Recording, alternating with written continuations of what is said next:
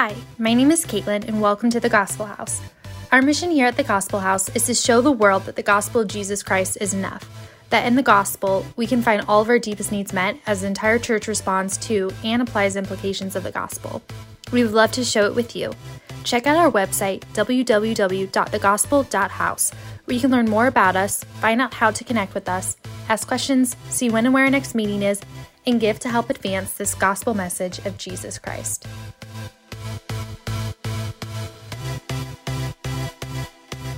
So, today we cross the halfway point of our blessed sermon series. This is week 5 of this beatitude sermon series.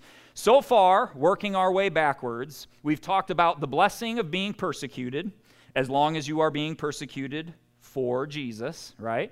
We've talked about the blessing of being a peacemaker, as long as you are making peace Jesus' way, right? And then we've talked last week about the blessing of being pure in heart, and really how holiness doesn't have any other way, right? Holiness has to be for Jesus because Jesus is the only one who can make us holy. He's the only one who can give us a pure heart. And so now, today, we turn our attention to blessed mercy. So for all of these Beatitudes, we have been working our way backwards. And each week, we've looked at how these Beatitudes really link together, how you can't separate them. They have to go together, and really how they build off of one another. So, what the Beatitudes say, what the gospel says, is you are not ready to be persecuted for the sake of righteousness, to be persecuted for the things of God, until you're ready to be a peacemaker. Until you are God's peacemaker, you'll never be persecuted for the right things. But you're not ready to be a peacemaker until you're willing to pursue the holiness required to make your heart pure. And now today we see that you really can't pursue that holiness, you can't take the first step on that without mercy, if you don't first understand mercy. And if you're paying attention, that seems really backwards, doesn't it? We talked last week about repentance, right? How in the world can mercy come before repentance? Right? Because you've got to ask for forgiveness before you can be shown mercy. Right? But God's ways are higher than our ways, aren't they? And God does things that doesn't always make sense to us. And God's mercy always comes before repentance, which is strange. This is our problem with the Beatitudes, though, y'all. This is our problem with Scripture in general. It's our problem with Christianity. We try to understand it our way, right? What's that pesky proverb say that always gets tattooed on every single graduation card? What? Trust in the Lord with all your heart and lean not on your own understanding. Yet over and over again, what do we try to do as Christians? Y'all, I think I'm offender number one on this, right?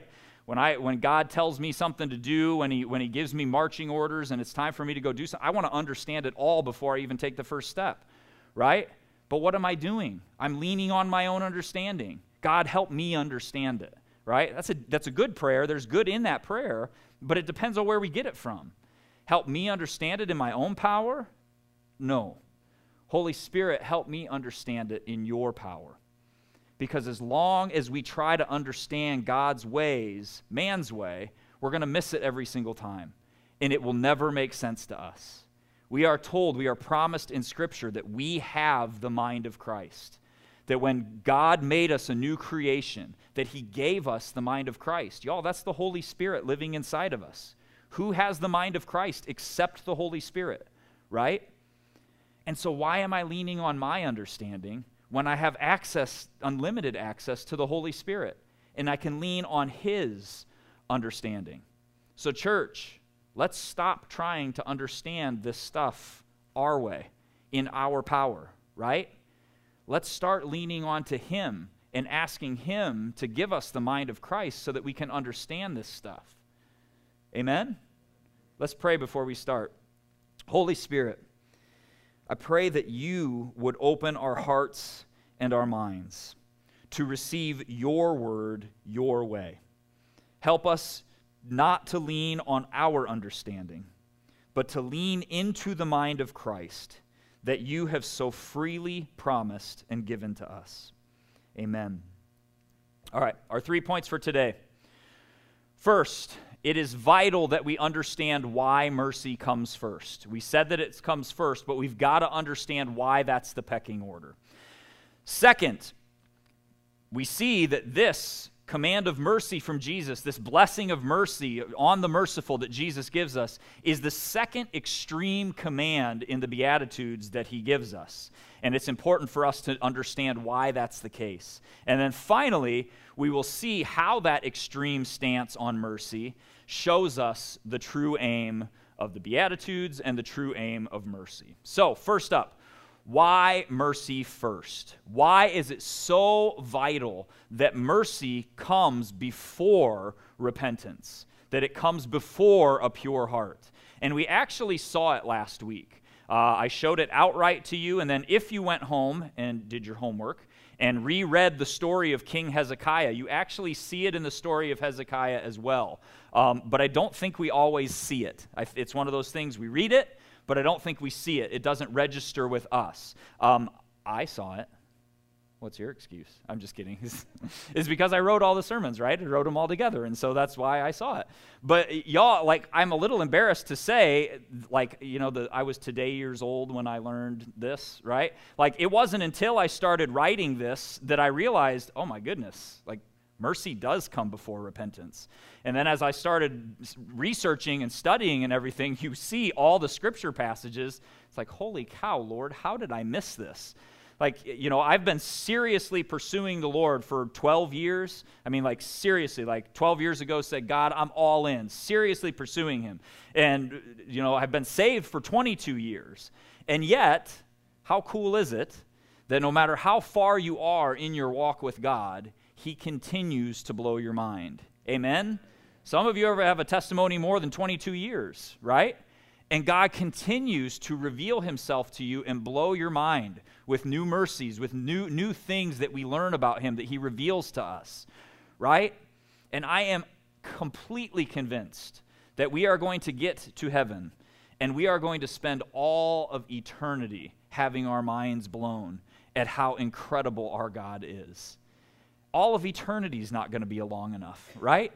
To worship him for everything that he's done and for who he is. That's what we're going to be doing in heaven for all of eternity, is learning, discovering, seeing him for who he is and worshiping him. But this is what we missed last week, unless some of you are super sleuthful and you figured it out before me. You're just smarter than I am. But it was in our final point, and it's in this prophecy that we got in Joel chapter 2. It says this, "Yet even now declares the Lord, return to me with all your heart and with fasting, weeping, and mourning, and tear your heart and not merely your garment. Now return to the Lord your God, for he is gracious and compassionate, slow to anger, abounding in mercy, and relenting of catastrophe." Do you see it? You see the mercy in there now? Return to me, yes, that's the repentance. But why? Why return to God? Because of who he is. Y'all, the gospel is rooted in this. The Bible is rooted in this. We need to be rooted in this. Everything always comes back to the character of God, to who he is. And so when God says repent, he doesn't say repent and I might forgive you, does he? What's the gospel say? Repent because this is who I am. I have already forgiven you. Repent because I am gracious and compassionate. Because I am slow to anger, abounding in mercy, and relenting of catastrophe. Return to God because he has already extended mercy to you.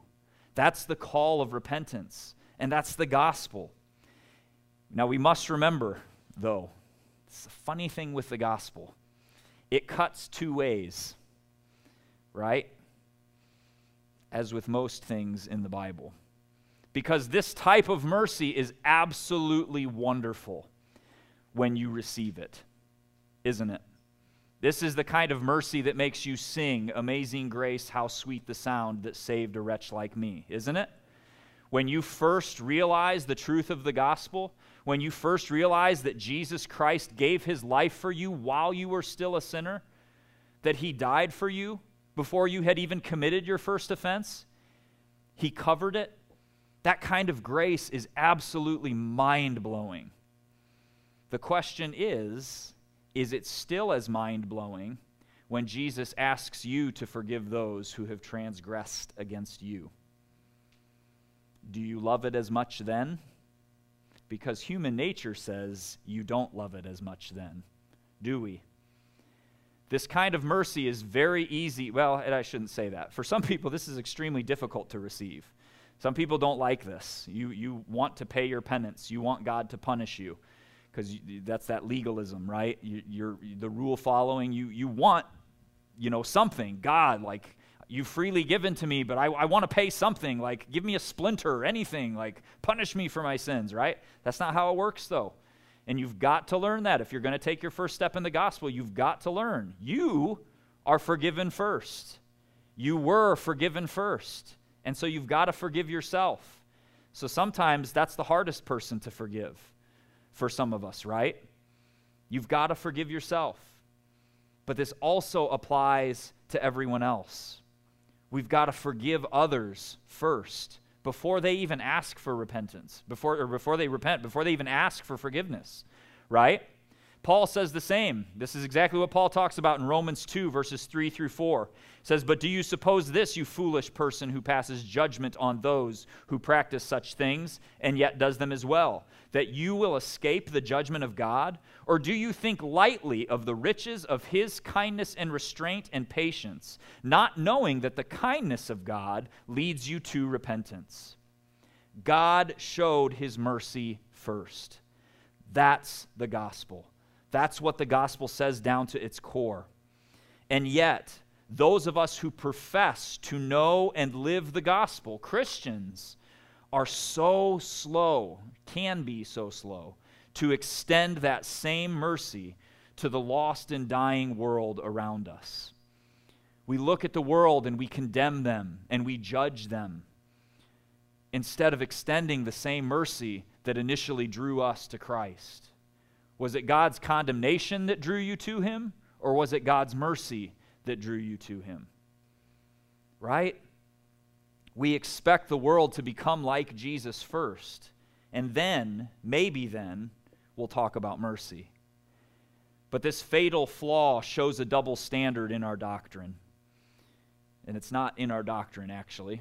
If you want to talk about real doctrine, it's in a false doctrine, right?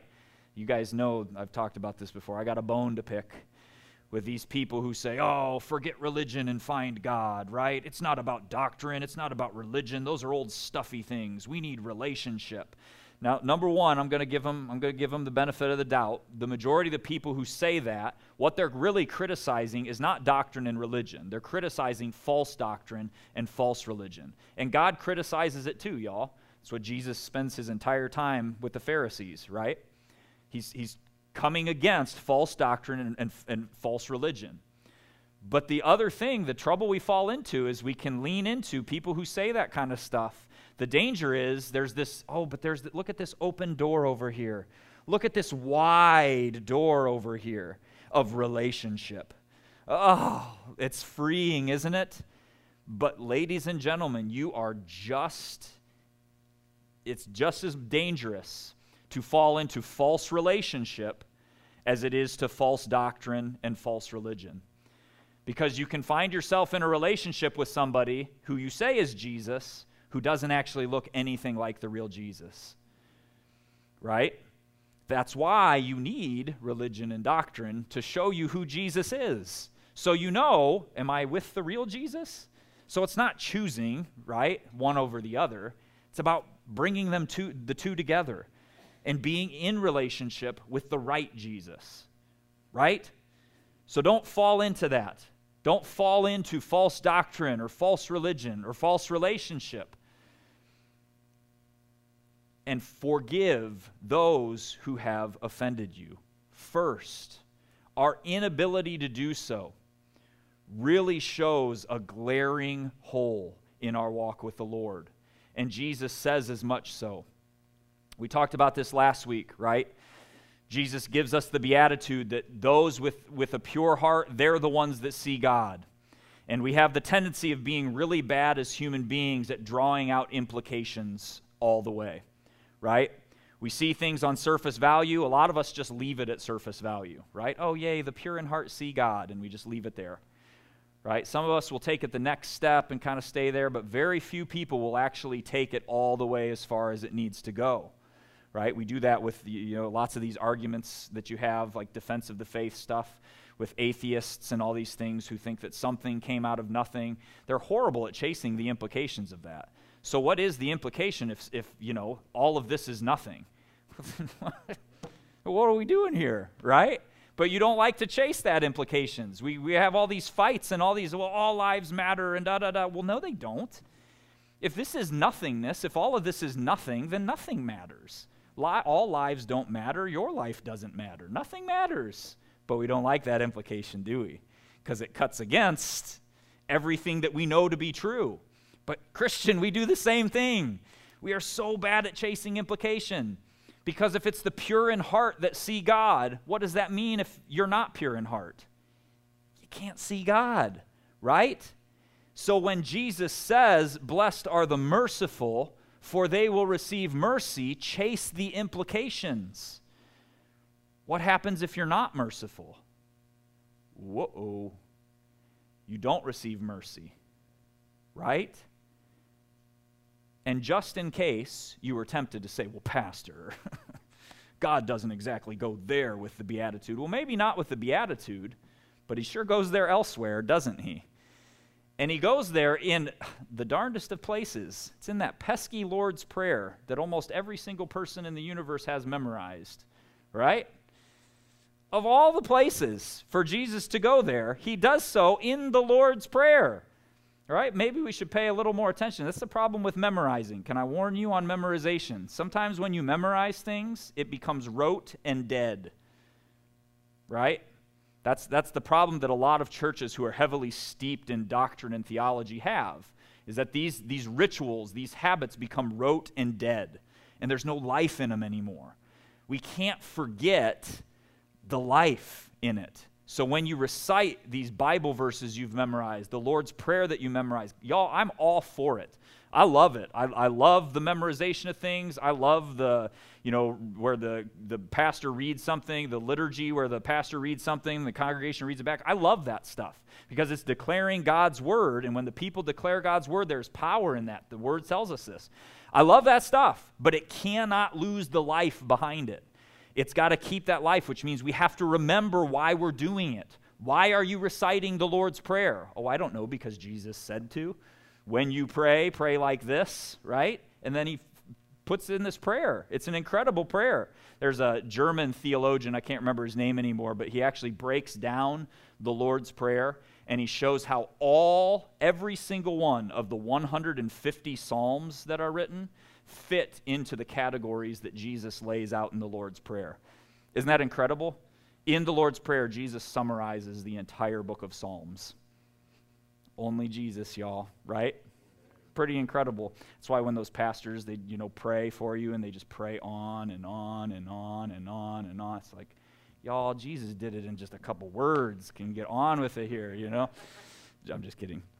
But when Jesus says, pray then in this way, Our Father who is in heaven, hallowed be your name. Your kingdom come, your will be done on earth as it is in heaven. Give us this day our daily bread, and forgive us our debts, as we also have forgiven our debtors. Already done. Past tense. You see it? As we also have already forgiven our debtors. And do not lead us into temptation, but deliver us from evil. And then they put in those pesky brackets. That means it's not in the original manuscript, but it says, for thine is the kingdom and the power and the glory forever and ever. Amen. Maybe, just maybe, we should go on and memorize this next part as well. For if you forgive other people for their offenses, your heavenly Father will also forgive you. But if you do not forgive other people, then your Father will not forgive your offenses. Now, whenever you fast, do not make a gloomy face as the hypocrites do, for they distort their faces so that they will be noticed by the people when they are fasting. Truly, I say to you, they have their reward in full. This is the part we need to memorize, isn't it? If you forgive other people, your Father in heaven will forgive you. But if you do not, then your heavenly Father will not forgive your offenses. There is zero wiggle room in that, is there, y'all? No gray areas for us to comfortably slide into. It's pretty black and white. No forgiveness from you, no forgiveness for you. That's it. That's the command of Jesus. See, this is hard. And y'all, we got to lean into the hard, because if we don't lean into the hard, we won't understand why this is the case. Because the problem is, and this is legit. I understand it. I asked God the same question, right? But what's the gospel say? The gospel says Jesus is enough, right? Just Jesus. That's what the gospel is. It's not Jesus plus works. It's not Jesus plus faith. It's not Jesus plus. It's just Jesus, right? Either Jesus Christ was good enough or he wasn't.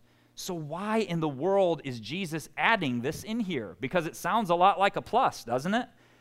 Doesn't it sound like Jesus is saying, well, you got to believe in me, but you also have to forgive others?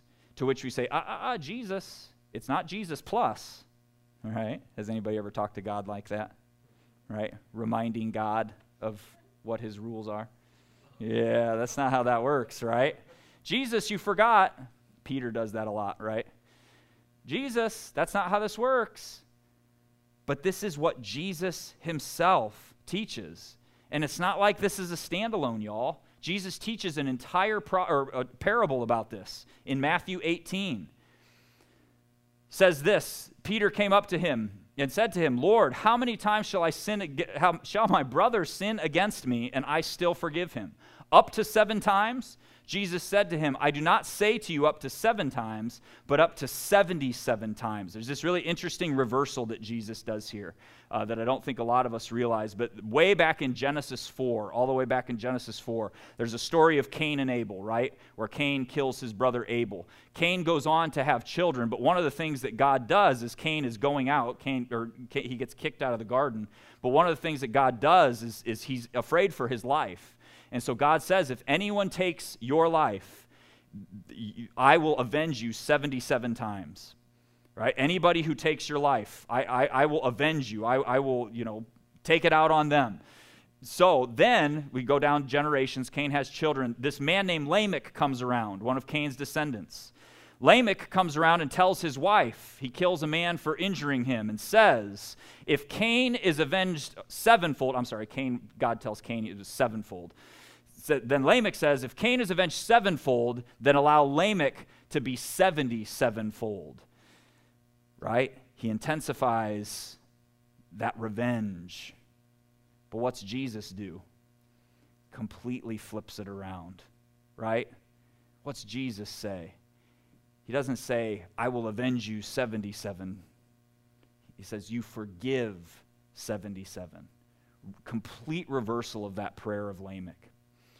Anyway, that was just an interesting little tidbit there.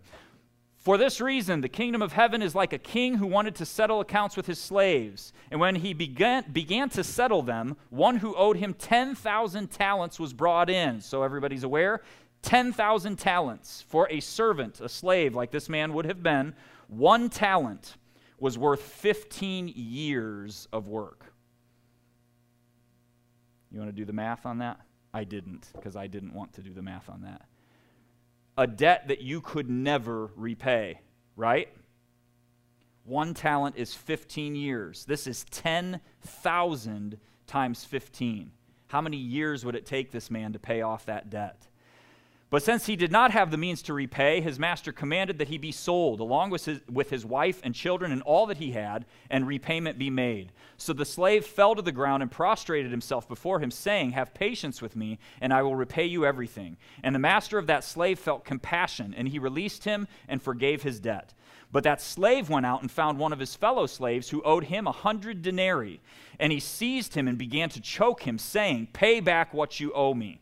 So his fellow slave fell to the ground and began to plead with him, saying, "Have patience with me, and I will repay you." But he was unwilling and went and threw him in prison until he would pay back what was owed. So when his fellow slaves saw what was happening, they were deeply grieved and came and reported to their master all that had happened. Then summoning him, his master said to him, "You wicked slave, I forgave you all that debt because you pleaded with me. Should you not also have had mercy on your fellow slave in the same way that I had mercy on you?" And his master, moved with anger, handed him over to the torturers until he would repay all that was owed him. My heavenly Father will also do the same to you if each of you does not forgive your brother from your heart. That is heavy, y'all, isn't it? So lean into the heavy. Ask the question, God, why? Why is forgiveness so important?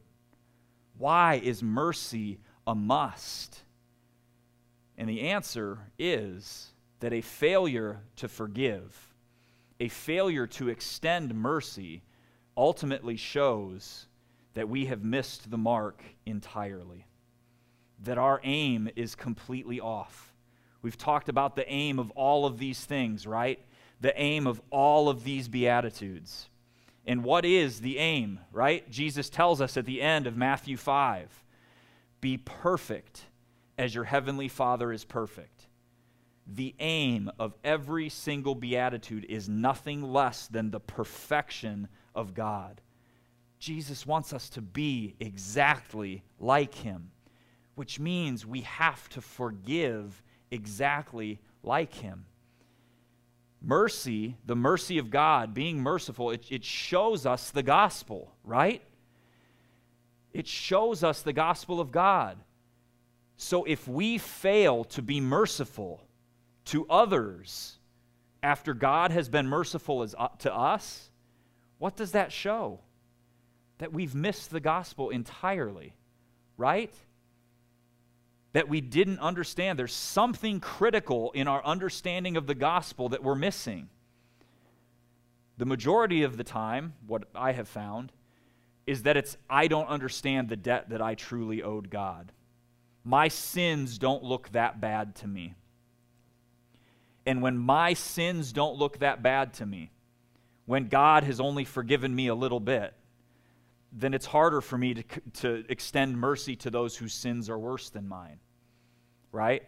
And when I do extend mercy, careful, y'all, we're going to talk about this more next week, but the danger in this is that we can extend mercy, but we extend mercy down our nose. Y'all know what I'm talking about? We extend mercy while looking down on someone else. Oh, well, look at him. He's a drug addict from the slums. Oh, yes, come, I will extend my mercy to you, right? Because I've never struggled with those things, right? Just as bad. Because mercy with the wrong motives is just as bad as not extending it in the first place. Our aim must be on, 100% on, which means we have to understand the gospel.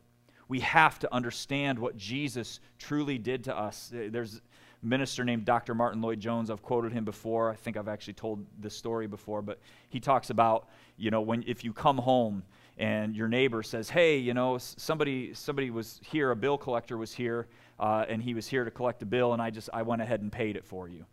And he says, you have no idea how to react to the man until you know what was paid, right? Because if the man says, like, well, you forgot to put a postage stamp on your mail, you owe me 35 cents.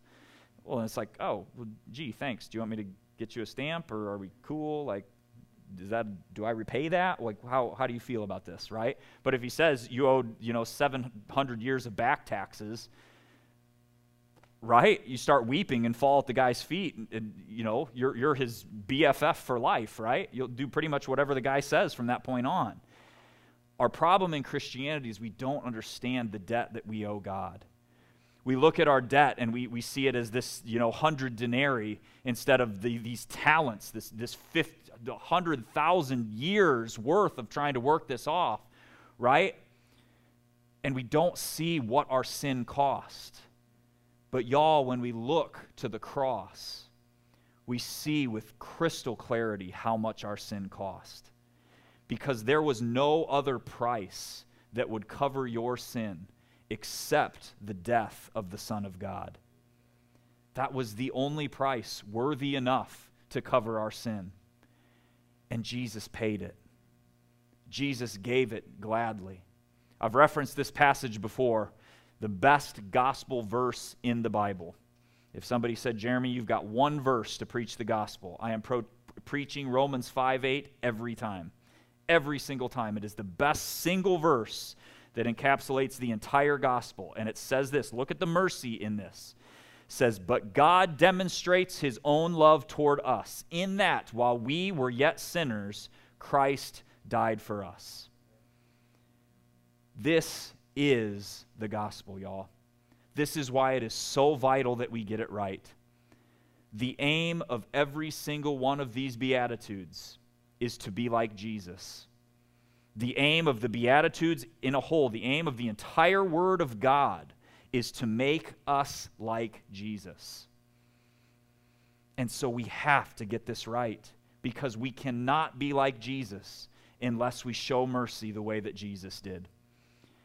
And this is what Jesus did. God showed mercy while we were still sinners. Mercy came first. I didn't put it in there today, but you see the same thing if you go back and read the story of Hezekiah that we talked about last week.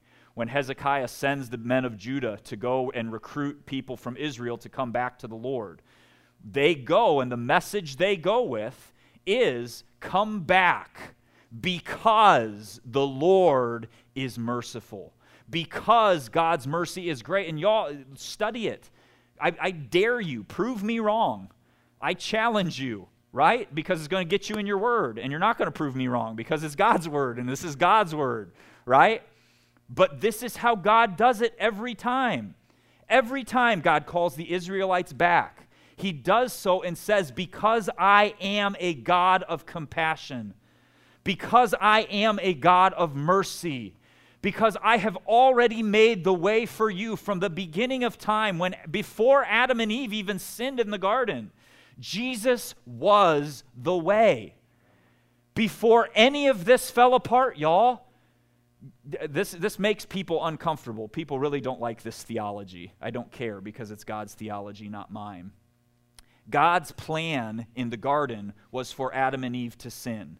Well, how can you say that, Pastor? Because it happened. God doesn't do plan Bs, y'all, right? It's funny because when you wrestle with this theology, people know that. Well, I know that God doesn't do plan Bs. Then everything that has happened has been the way it's supposed to happen, right? So for whatever reason, and I don't get it yet, y'all. I don't understand it. I wish it didn't exist this way. But for some reason, God in his mercy decided that introducing sin into this world was not a good way, was not an okay way, but was the best way to get us back to him. That for whatever reason, that was the only way. I have my ideas. I won't share them right now because that'd be a whole nother sermon series that we need to get into on that one. But do you see this?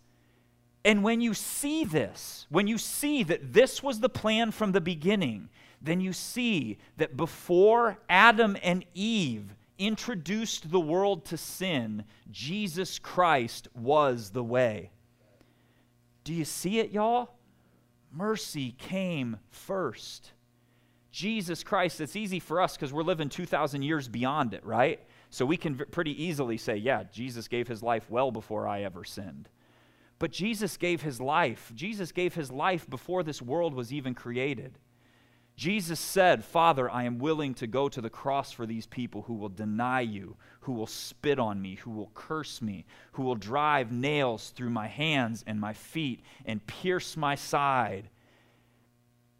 I will do it, Lord, because mercy goes first, because that's who God is.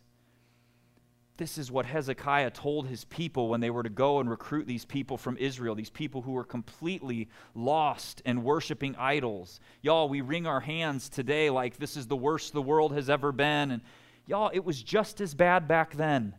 And what did God say through Hezekiah? Go and show them my mercy. What is he saying to us, church? Go and show them my mercy. Show them how much I love them. Not go and judge them, right? Not go and boycott and picket and do all these things. Go and show them my mercy. It's what Paul reminds us in Romans 2. It's how every single prophet is sent out. Y'all, we're in the middle of Isaiah in our Bible in a Year plan, and sometimes Isaiah can get a little, right? Because it just feels like it's just a 2x4 over the head over and over and over again. But over and over again, you get this punch, punch, punch, but it always comes back to the Lord. For no matter what you've done, He is merciful, and He will take you back like that. Israel as a nation, you as a person, God is ready to receive you no matter what you've done. But y'all, we cannot forget that this sword cuts both ways, right? Because it's not just that God has extended this mercy to you. It's that now you must extend that same mercy to everyone else. We get this mistaken idea that forgiveness is only for the other person, right? You think that, forgiveness is only for the person who's committed the crime. And y'all, it's not true. There's that old Chinese proverb. You guys ever heard revenge is like drinking poison and expecting it to kill the other person? Have you guys heard that? Just trust me if you haven't. There's a Chinese proverb that says that. Revenge is like drinking poison and expecting it to kill the other person. But y'all, it's very true, right? And when we hold on to these grudges and when we refuse to forgive, y'all, it is slowly killing you. In my experience, this is just my personal experience, the majority of the time, I kill myself thinking about the conversations I'd have with so-and-so if he just came around here. And if he only knew. And they're not even thinking about me, right? The majority of the time, they have no idea that they even did anything that upset me. And I'm sitting here holding on to it, and it's robbing my peace, and it's robbing my joy. Forgive. Well, but you don't know what he did. If he comes, it doesn't matter. Forgive. And God says, if you're going to do it like Jesus, y'all, and if you want to call yourself a disciple, you better do it like Jesus. God says, forgive before they ever ask for forgiveness. God says, show mercy even if they have no interest in ever coming to you for forgiveness. As far as it depends upon you, you forgive before anything else. You forgive. Y'all, we act like Jesus was sitting up on the cross and said, Father, forgive them, for they don't know what they're doing. And then they pulled out the nails real quick, and they pulled him down, and they got Band-Aids, and that's not what happened, was it? They went right on crucifying him. Father, forgive them, for they don't know what they're doing. And I know they're not going to stop this. And Jesus did it anyway. That is God's love. And ladies and gentlemen, you will not win anyone to Christ any other way. Not to the true Christ. Why do we think that we can go to this world and judge and condemn them into the kingdom of God? It's no wonder it's not working, y'all, because that's not how God did it. That's not how Jesus did it with us. If you think back to when you came into the kingdom, His mercy led the way. Y'all, hell is real. We're going to talk about this next week because you can actually root mercy in some things that aren't appropriate to root mercy in. And we'll talk about that next week when we talk about hungering and thirsting for righteousness. We've got to have the two linked. But we have got to start with mercy.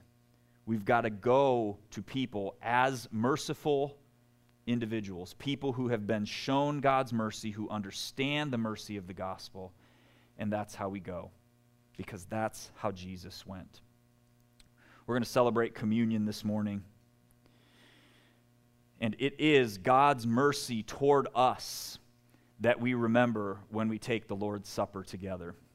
If you did not get a communion cup/wafer combo pack, Jana's got them around. I actually didn't grab one today, so I forgot to. Thank you.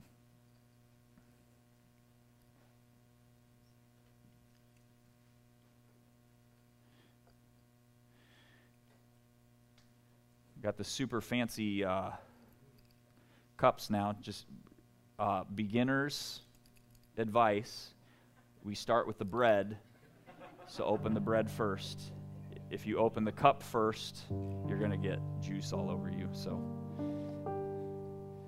that's where we start. On the night that Jesus was betrayed, Jesus was abandoned by his closest followers. He went to the garden completely and was left completely alone. Every single disciple who had walked with him turned against him, y'all. And this is the act that he wanted them to remember. This act of mercy that he was about to show. He showed all of his disciples, us included, what he was about to do. The mercy that God had already extended before a single one had fallen away. And this is what Jesus said. That night, Jesus took the bread and he broke it. And he said, "This is my body, broken for you. Take and eat. Do this in remembrance of me." Church, the bread which represents the body of Jesus Christ.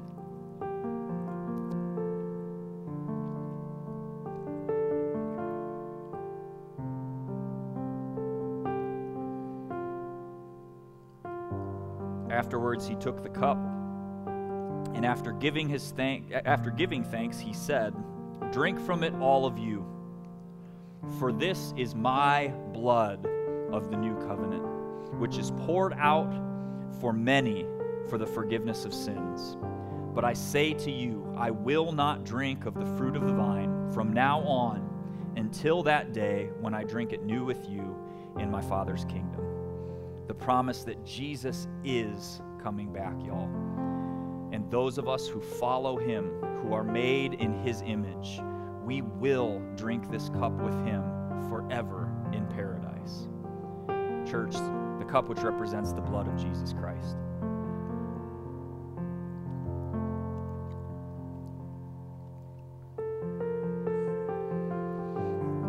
I want to let the weight of this set in this morning, y'all.